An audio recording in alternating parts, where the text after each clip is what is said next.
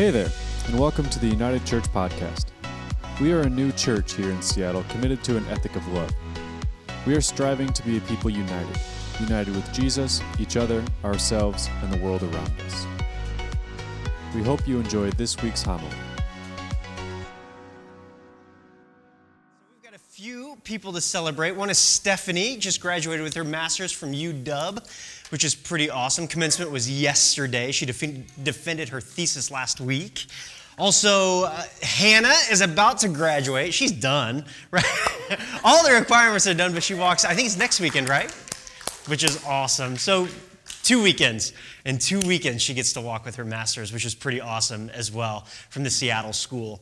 We also have some students that just finished up at SPU. So Emma and Lydia and Andrea, they're all done. Finals were last week, I think, and so they're decompressing like crazy, I'm sure.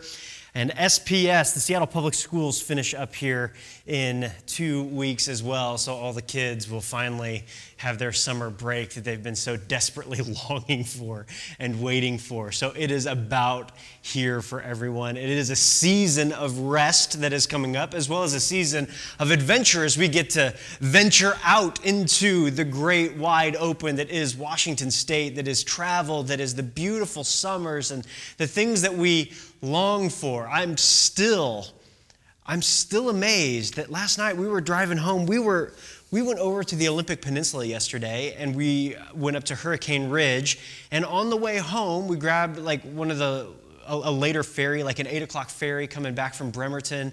And oh my goodness, it was like 8:30, and we're like, it is still really light outside. And we got home, and it was like 9:30, and I'm like, the sun still is not down yet. I'm still not used to this. So it's amazing. It just hits you like crazy. So we're in that season, which is really fun and really exciting to be. It's the thing that we wait for through the dark winters, is for this moment to arrive. It's finally here. Graduations, summer, all of it.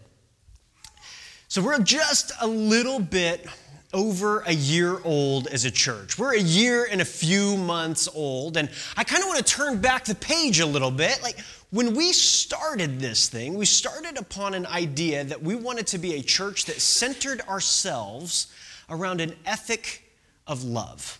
That everything that we did was an outflowing and an outpouring of love, not only to each other and to God, but to the world around us. That we wanted to be this different sort of church that really placed love at the center of what it was that we were doing.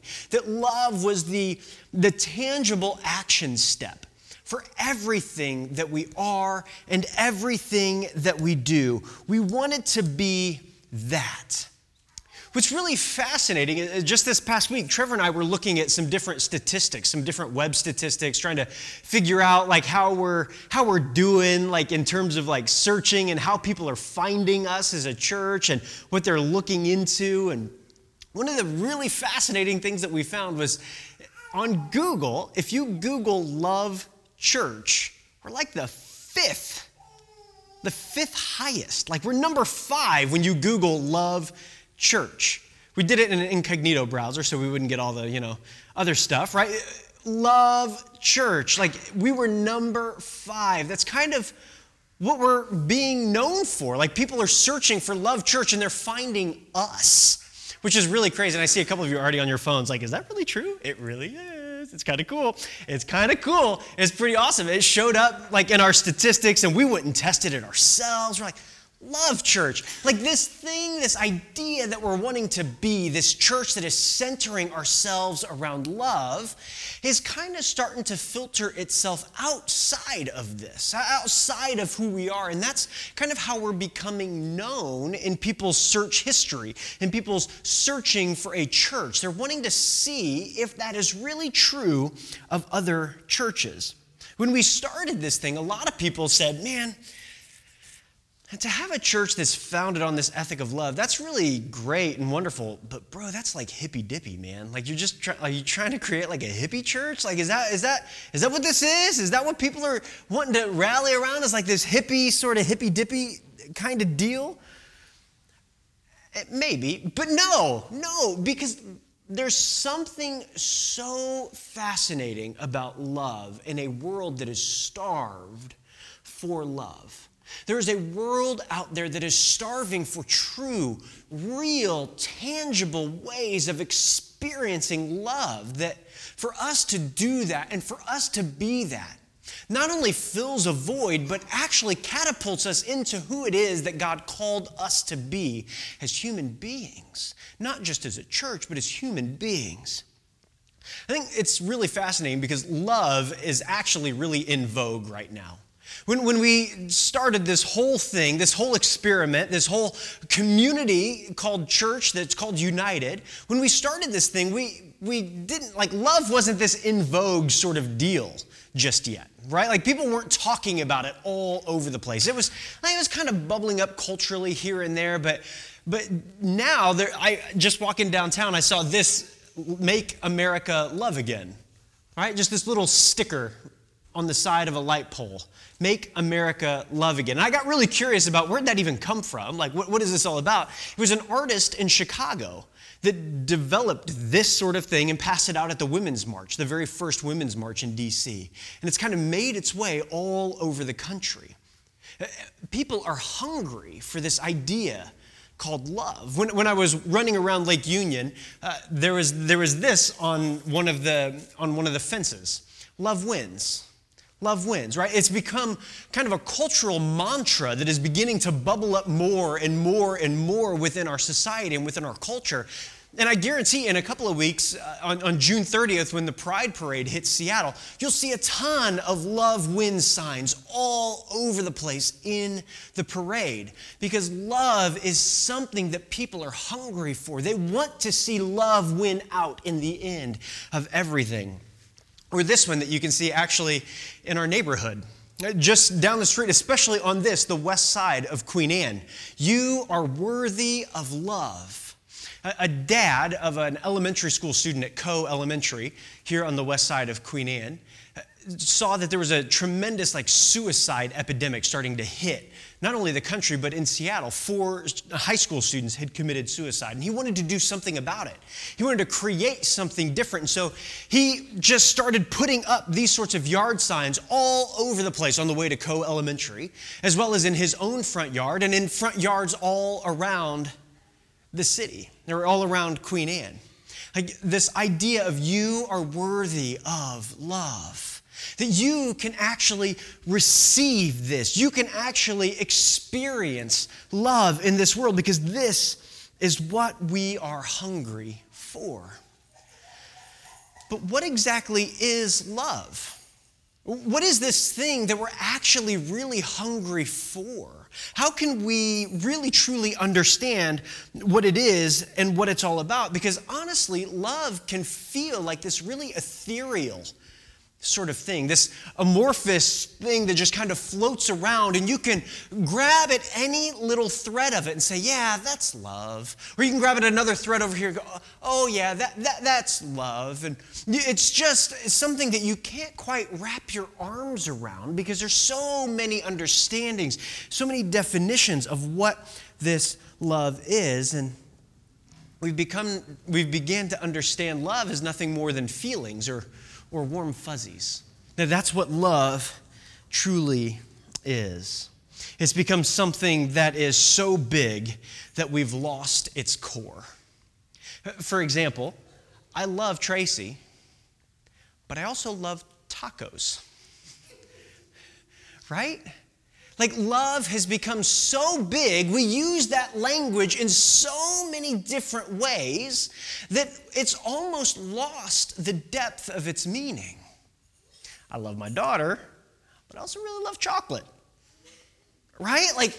This is how love has become used within our society as it pushes and shifts. And it's hard to say, but I'm pretty sure I do love Tracy more than tacos.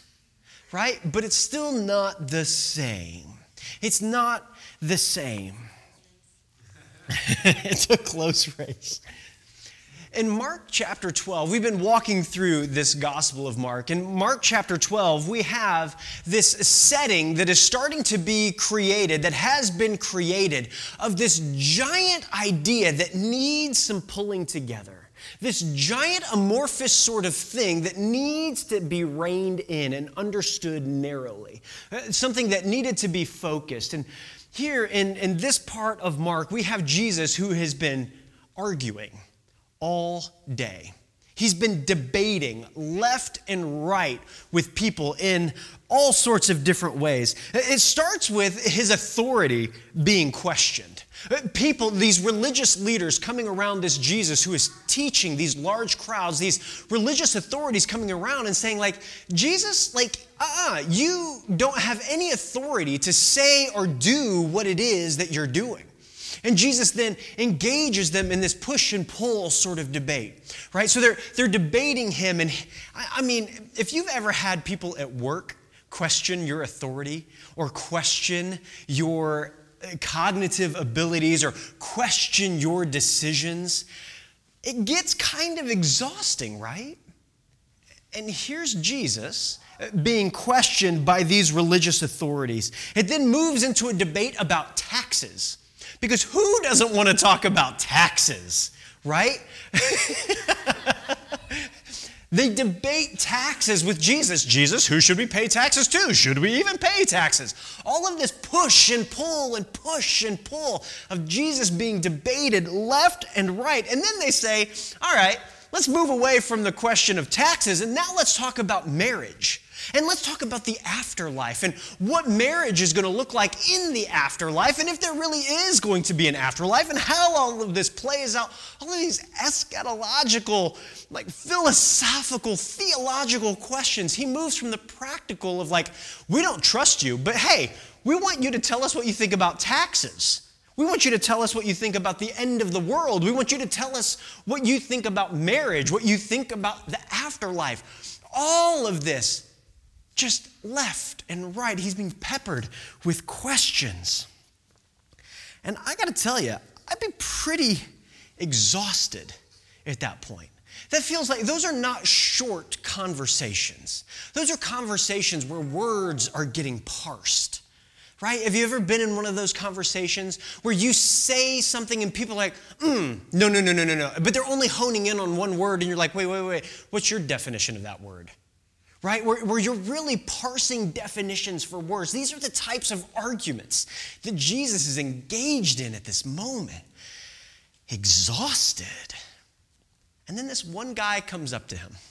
This one religious leader comes up to him knowing that there has been this great debate because he's heard it. He's heard them debating. And he's noticed that Jesus had given them a good answer.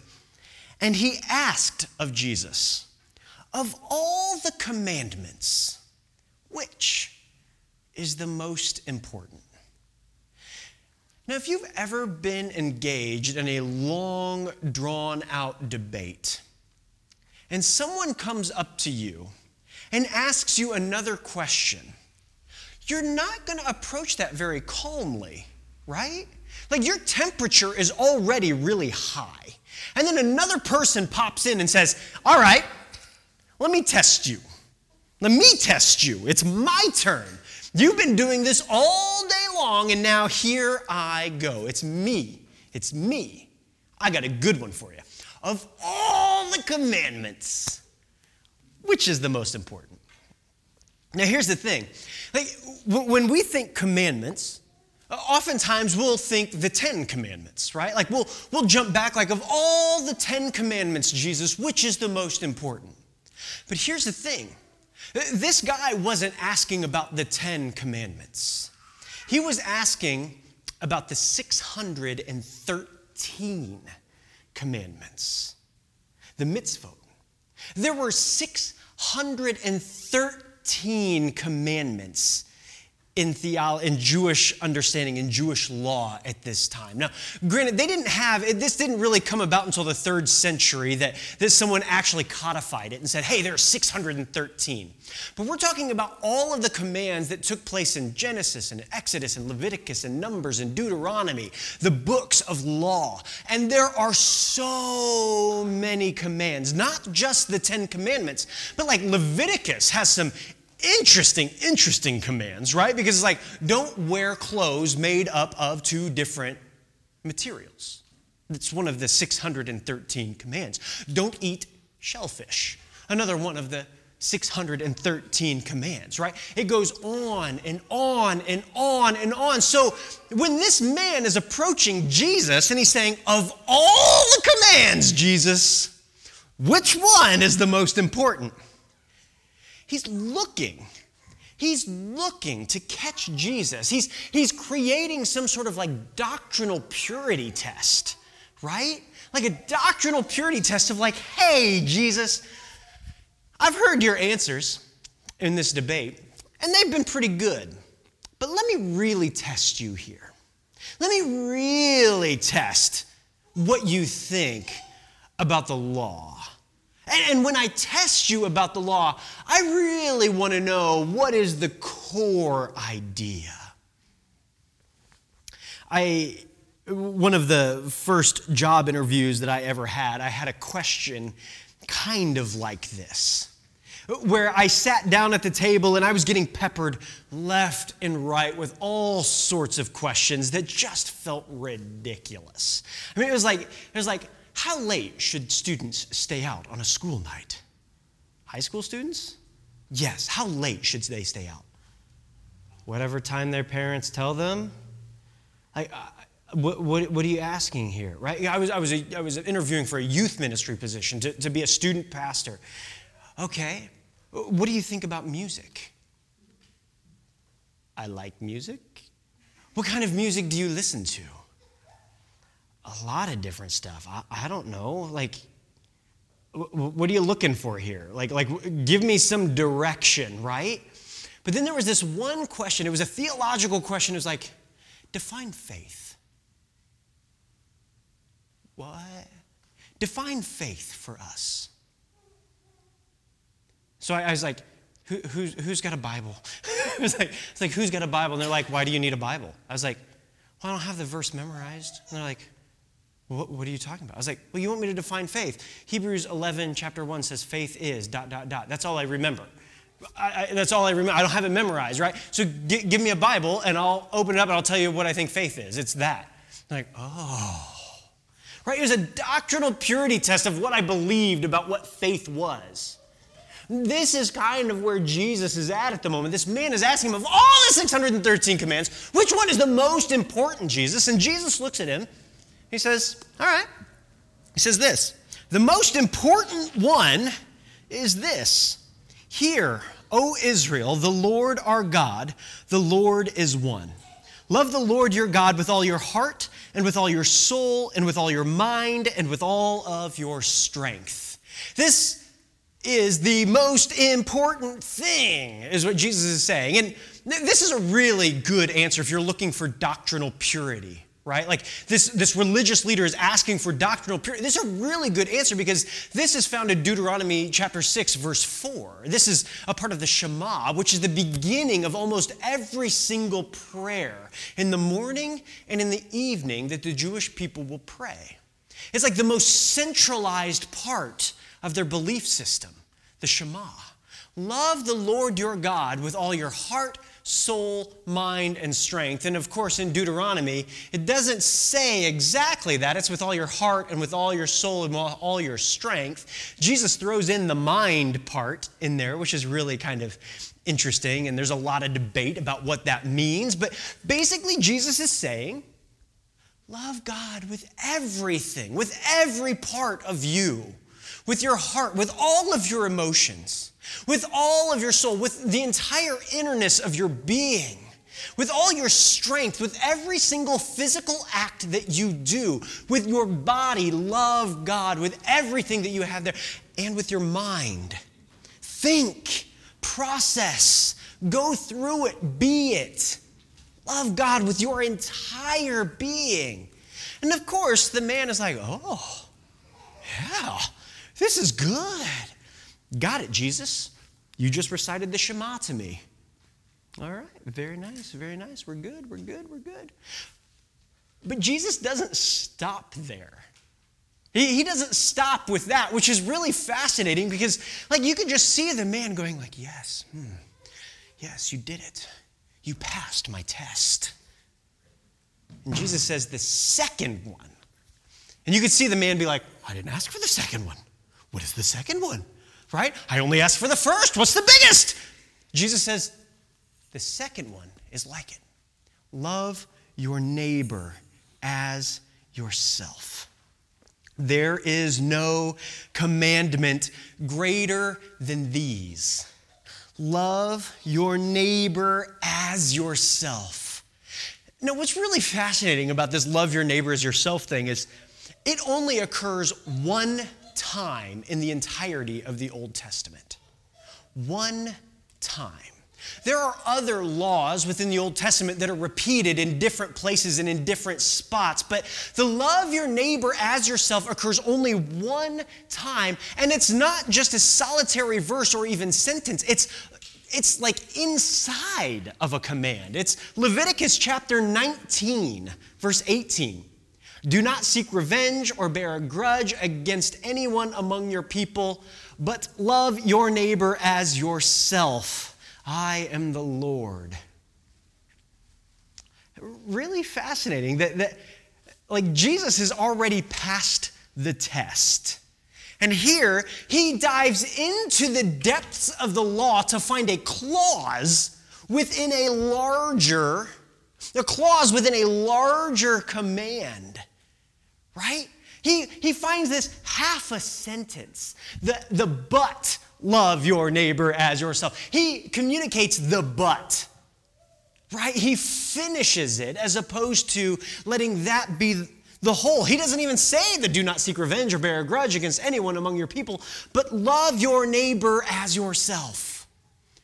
This is the second greatest command, a clause.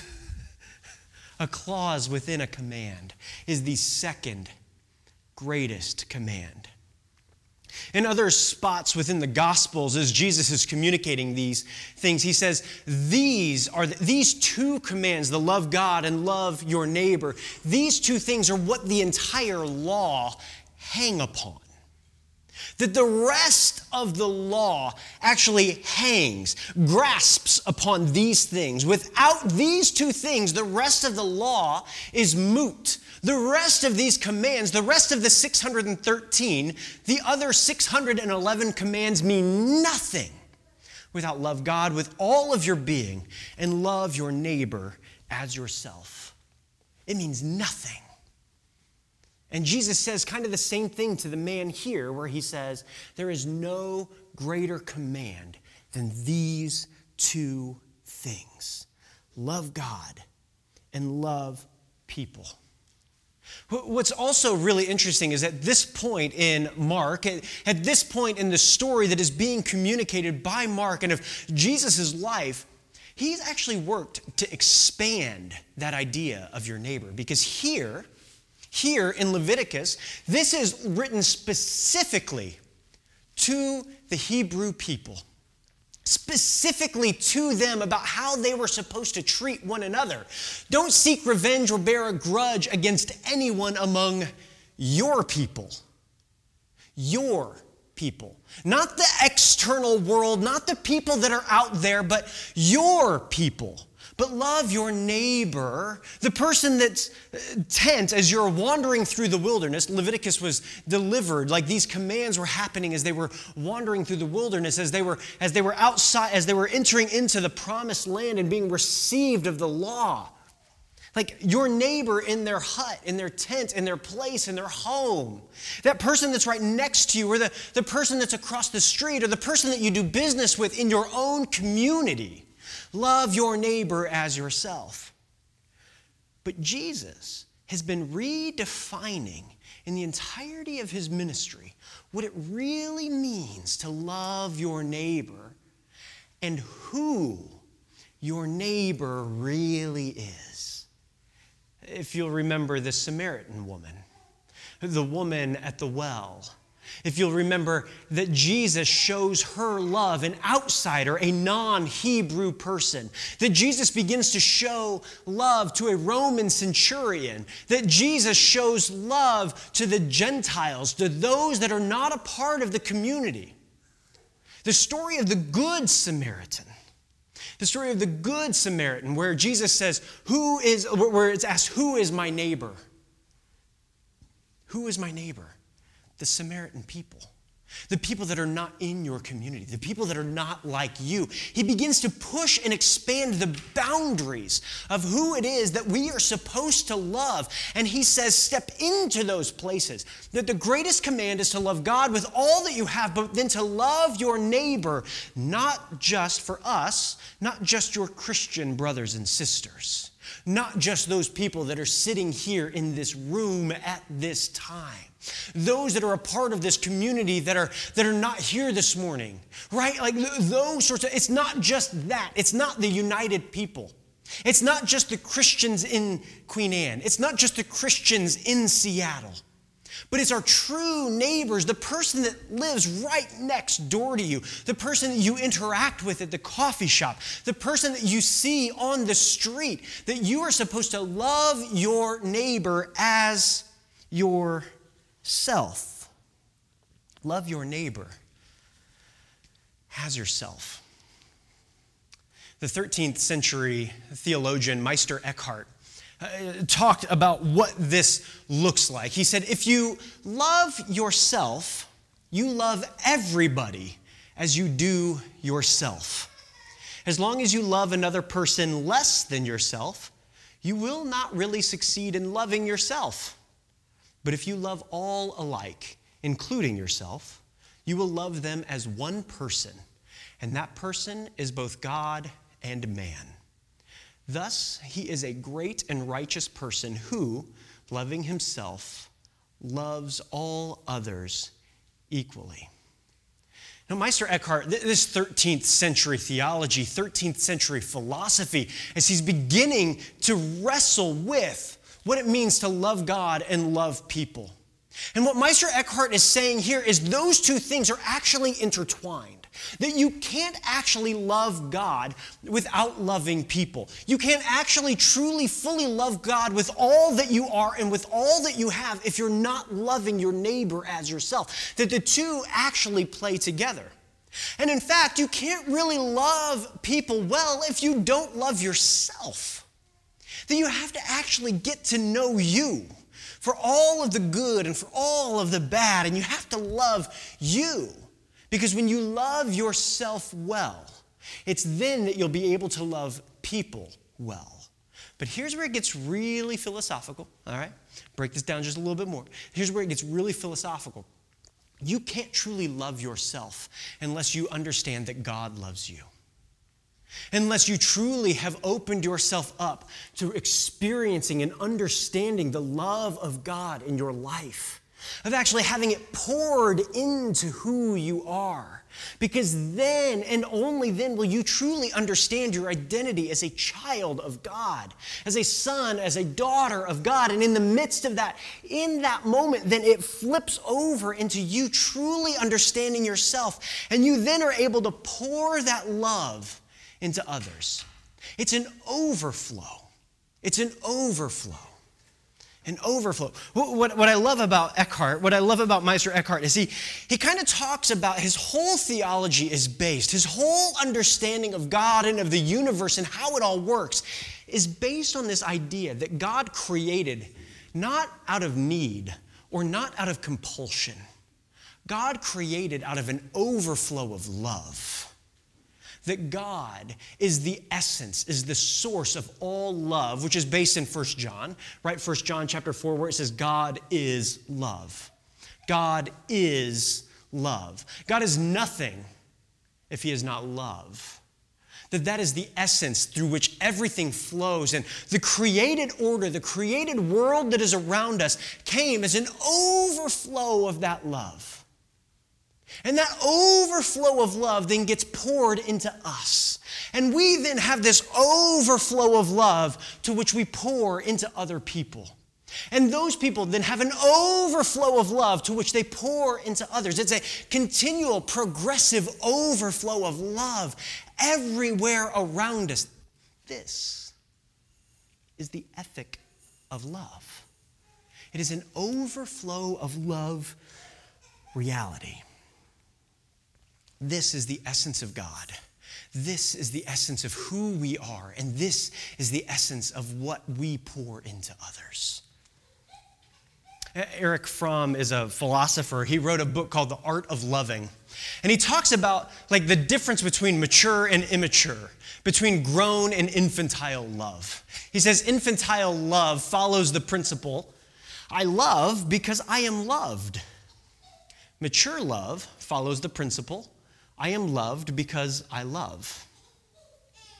Immature love says, I love you because I need you. Whereas mature love says, I need you because I love you. There's this overflow of love. It's this reciprocal understanding of love, that love is actually this very cyclical sort of thing that never runs out. It never ends. It never stops. Love is always there. Love is the ability to love. Our ability to love depends on our capacity to emerge from narcissism and to focus our attention on others. Fromm talks about this in this book, The Art of Loving. He's a brilliant philosopher that just really wrestled with this idea of love and what it means and what it looks like and how we get to be that. It's an ability to emerge from this narcissistic understanding that love is here for me. And it's turning that outward and saying, no, love is here for others. Love is an overflow of the love that God has poured into me. Fromm also says that love is only possible through faith. Love is only possible through faith. That is where it comes from, that is where it happens. That is where the rubber meets the road. And so we have this Jesus who has sat with this man who has been debated all day long, and he gives the first answer, love God with your heart, your soul, your mind, your strength, with everything that you are, with your entire being, just love God. Love God. And he takes it a step further and says, but that means nothing if you're not loving your neighbor as yourself. That these two go hand in hand. That without them, without the two, we are nothing. We are nothing. And the man looked at him and said, well said. Well said. Well done, teacher. You are right in saying that God is one and there is no other but him. To love him with all your heart, with all your understanding, with all your strength, and to love your neighbor as yourself is more important than all burnt offerings and sacrifices. Don't you just love it when you're having an argument with somebody and they're like, oh yeah, you're right. And then they just repeat back to you everything that you just said as if it's their own idea, right? Like you've just broken new ground with them and they're like, oh, absolutely, I've totally believed my entire life, blah, blah, blah, blah, blah, blah. Oh, thanks for repeating back to me everything that I just said. And that's exactly what's happening here. And when Jesus saw that he had answered wisely, he said to him, you are not far from the kingdom of God. And from then on, no one dared ask him any more questions. The argument, the debate, everything about it was over. Because Jesus had taken everything that was so big, that was so grandiose, that was so ethereal, that was so amorphous, and he laser focused it in. He dialed it in and said, these are the things that matter. This is all that matters here in this moment. This is it. These two things. And so for us, as a community, as a people, as a church, this is why we are founded upon an ethic of love. Is because this is who Jesus has called us to be as humans. This is what Jesus has pushed us into the world to do, is to love people with all that we are. Because if we don't love people with all that we are, we cannot truly love God with all that we are. They are joined together at the hip. There is no separation between the two. They are together. And for us as a people, it's stepping out into the world, doing these things as a church, as a family, as a people. Loving our neighbor as ourselves will look vastly different for each and every one of us. It'll just look different because we're different people. And we can join together as a community in various ways to do that. Right? We can join together as a community in different ways to love others well, as an outflow, as an expression of who we are as individuals and as people. But it's going to look different. And I want us to engage our imaginations about what that looks like, about what it looks like for you as you step onto the bus tomorrow morning, as you're riding down the street on your bike tomorrow morning, as you're walking to work tomorrow morning, as you're driving to work tomorrow morning. What does it look like to love your neighbors, the people that you are passing by?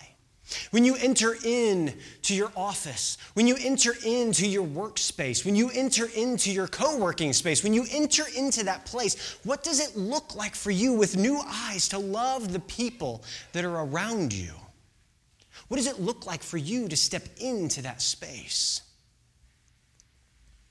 The other day when I was at the gym, the trainer came up to me, or announced to the whole class, hey, we've got a new person in our class today.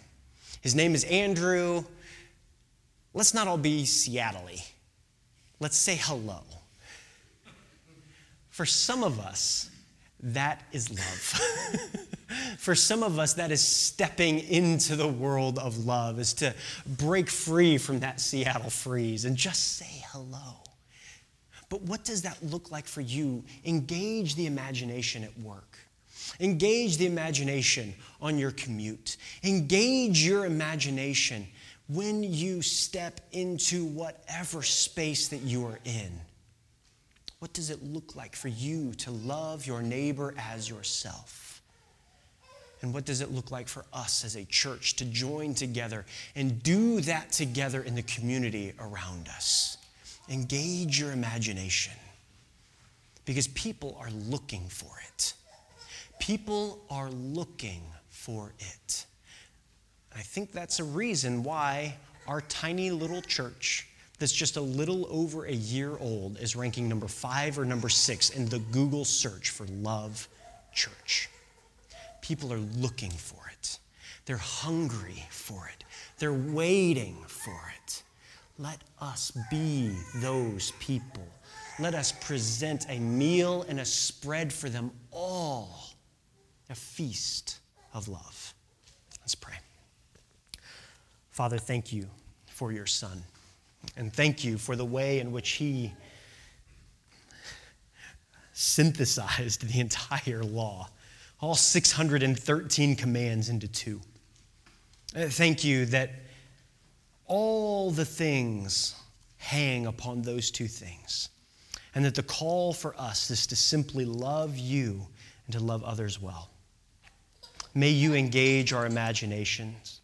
May you engage our hands and our feet and our activity, our minds and our hearts to love those around us well, knowing that those actions and those things will express a deep and profound love for you. May we present a feast for our neighbors, a feast of love.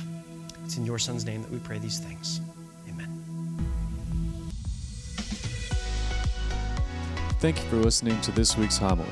If you're in Seattle, we'd love for you to join us on Sundays at noon at 1316 3rd Avenue West in Queen Anne. If you'd like to support our efforts, please visit unitedchurch.gives to partner with us financially. Be in peace and God bless.